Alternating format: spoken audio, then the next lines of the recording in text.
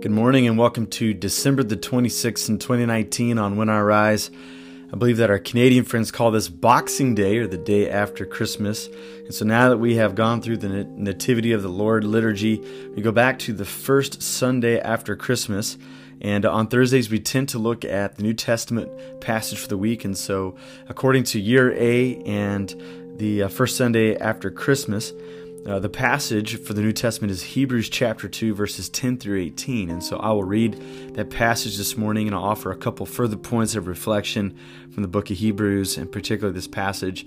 Then we'll spend some time praying along the themes that this verse brings to the surface as we allow our souls to rise to meet God. Hey, thanks for making this part of your morning, and let's just spend some time together praying as we face God, as we face this day together.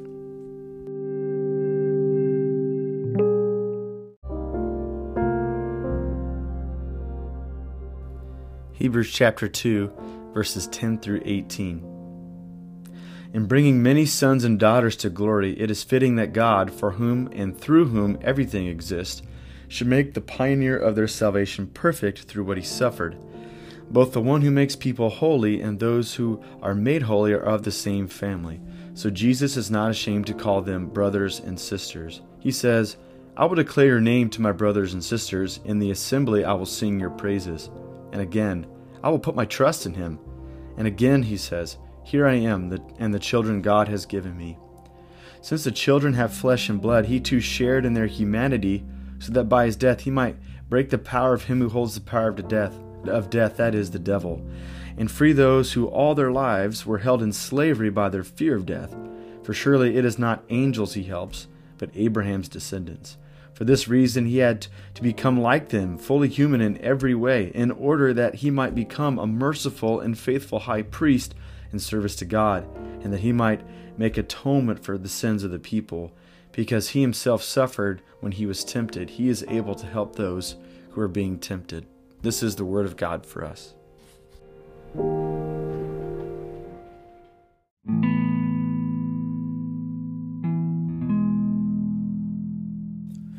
Let me offer a couple points of reflection as we look at Hebrews chapter 2 today. And yesterday we talked about the book of Hebrews a little bit, and so if you listened to yesterday, you'll know that this is a persuasive document. It seems to be at least partially a sermon that's trying to move a group of people, faithful people who are aware of the Old Testament text, from point A to point B, and to consider all the brilliance of who Jesus is. And so this is a critical part of the book of Hebrews, and what I love about this and why this passage lands at this point in the liturgy is that we're just now celebrating and considering the first arrival of Christ, but here in the book of Hebrews chapter 2 we're talking about towards the end of the Christ story where Jesus dies upon the cross. And I think it's because there's a natural question that's considered and asked whenever we think about Christmas and the ramification of Jesus coming among us is, why is he here? And one of the questions that we grapple with at Easter is, why did Jesus have to die? But it's even more than that. Not just why did Jesus have to die, but why was Jesus crucified? Crucifixion was a unique way for someone's life to come to an end, and so we don't have time and a short reflection to cover all those finer points. But the writer of Hebrews makes a critical point at this part of the argumentation, which is that Jesus became like us. And this challenges one of the early heresies of the church that would try to suggest, one of the heresies that tried to suggest was that Jesus wasn't fully human. He just had an appearance of being a human being, but he was extraordinary. He was only God. He wasn't human. And so the writer of Hebrews takes exception and actually declares, no, Jesus became like us. You'll see again and again that he became like us. Verse 14, since the children have flesh and blood, he too shared in their humanity.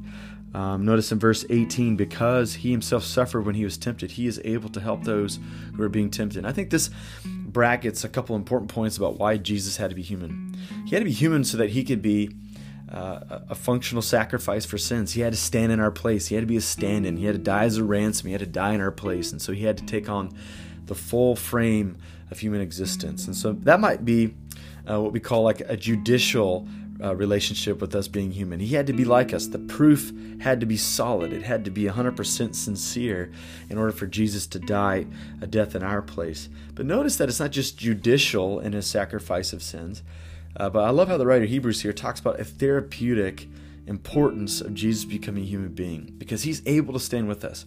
As you and I are facing tests, as we are facing temptations, I wonder if there's anybody who could stand with me. I wonder if there's anyone who might be able to encourage me. Anybody who's been here with me, not just to sympathize with me, but to empathize with me in the midst of this temptation. And the writer of Hebrews answers that question by saying, Jesus is able to be with us.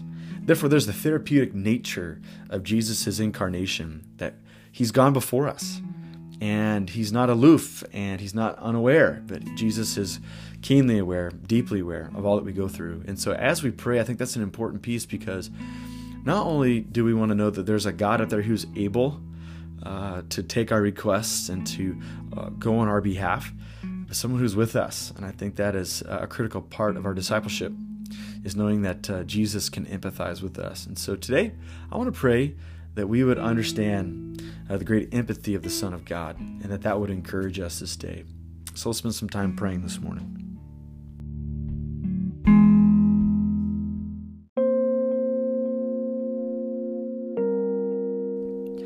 Lord God, on a day like this, we rejoice. We rejoice because this is a day that you've made, and our hearts are full of gladness because we get to face it. And for some of us, we maybe are going back to work after a Christmas holiday. For some of us, maybe we're around extended family that we haven't seen all year long, or we get some chance to spend more time with our kids. Or for those who are teenagers, because we don't have school, we get to hang out with our friends and maybe be about the public and be around crowds of people. We just thank you that in the orbit of Christmas, there's so much promise, understanding that God took on flesh and he dwelled among us. And so God, this day, we face this day with a whole lot of courage and with a whole lot of gratitude. And we thank you for this passage that allows us to reckon with how you became one of us. You became one of us for a judicial reason. We needed a sacrifice for sins. We couldn't get into your family. We couldn't be forgiven unless somebody stood in our place for us. And we thank you that you didn't send anyone else, God, but you placed yourself there in a self-sacrifice for the sins of humanity. And so, God, we are filled with gratitude because of that. We also thank you that there's another dimension, a therapeutic dimension to your sacrifice. You were exposed to temptation. You were exposed to tests. You were exposed to trials and to hardships that you suffered because of your human experience. So, God, we thank you for the great truth. You're able to empathize with us in our weaknesses. God, each of us have a weakness. Each of us have something that we feel like we're in over our heads. And so, God, this day, I thank you that we don't suffer alone, that we're not all alone in isolation, that we're not in despair. But we thank you that we can be comforted this day because you're with us. And so, God, this day I pray in some tangible way you would intervene on our behalf, that we would understand and recognize and know that you're with us, and that would be enough for us today, that we'd rest upon your promises, that we would know what is true, who we are and whose we are, so we could face this day with faith. And perhaps the reward of our faith, even in our struggle, is that we know and we become more like you, because you're the one who struggled and suffered for righteousness. And so, God, may we have that same experience today. So, God, I pray for my friends out there. They may be experiencing suffering of a loss of a loved one, or maybe they've been maligned by somebody, or maybe they sit in isolation today. All those things, the panorama of human experience, God, you've experienced and you know. And so, God, I pray that your knowledge of those things would bring them comfort. Would you give them grace upon grace this day? I ask in Jesus' name. Amen.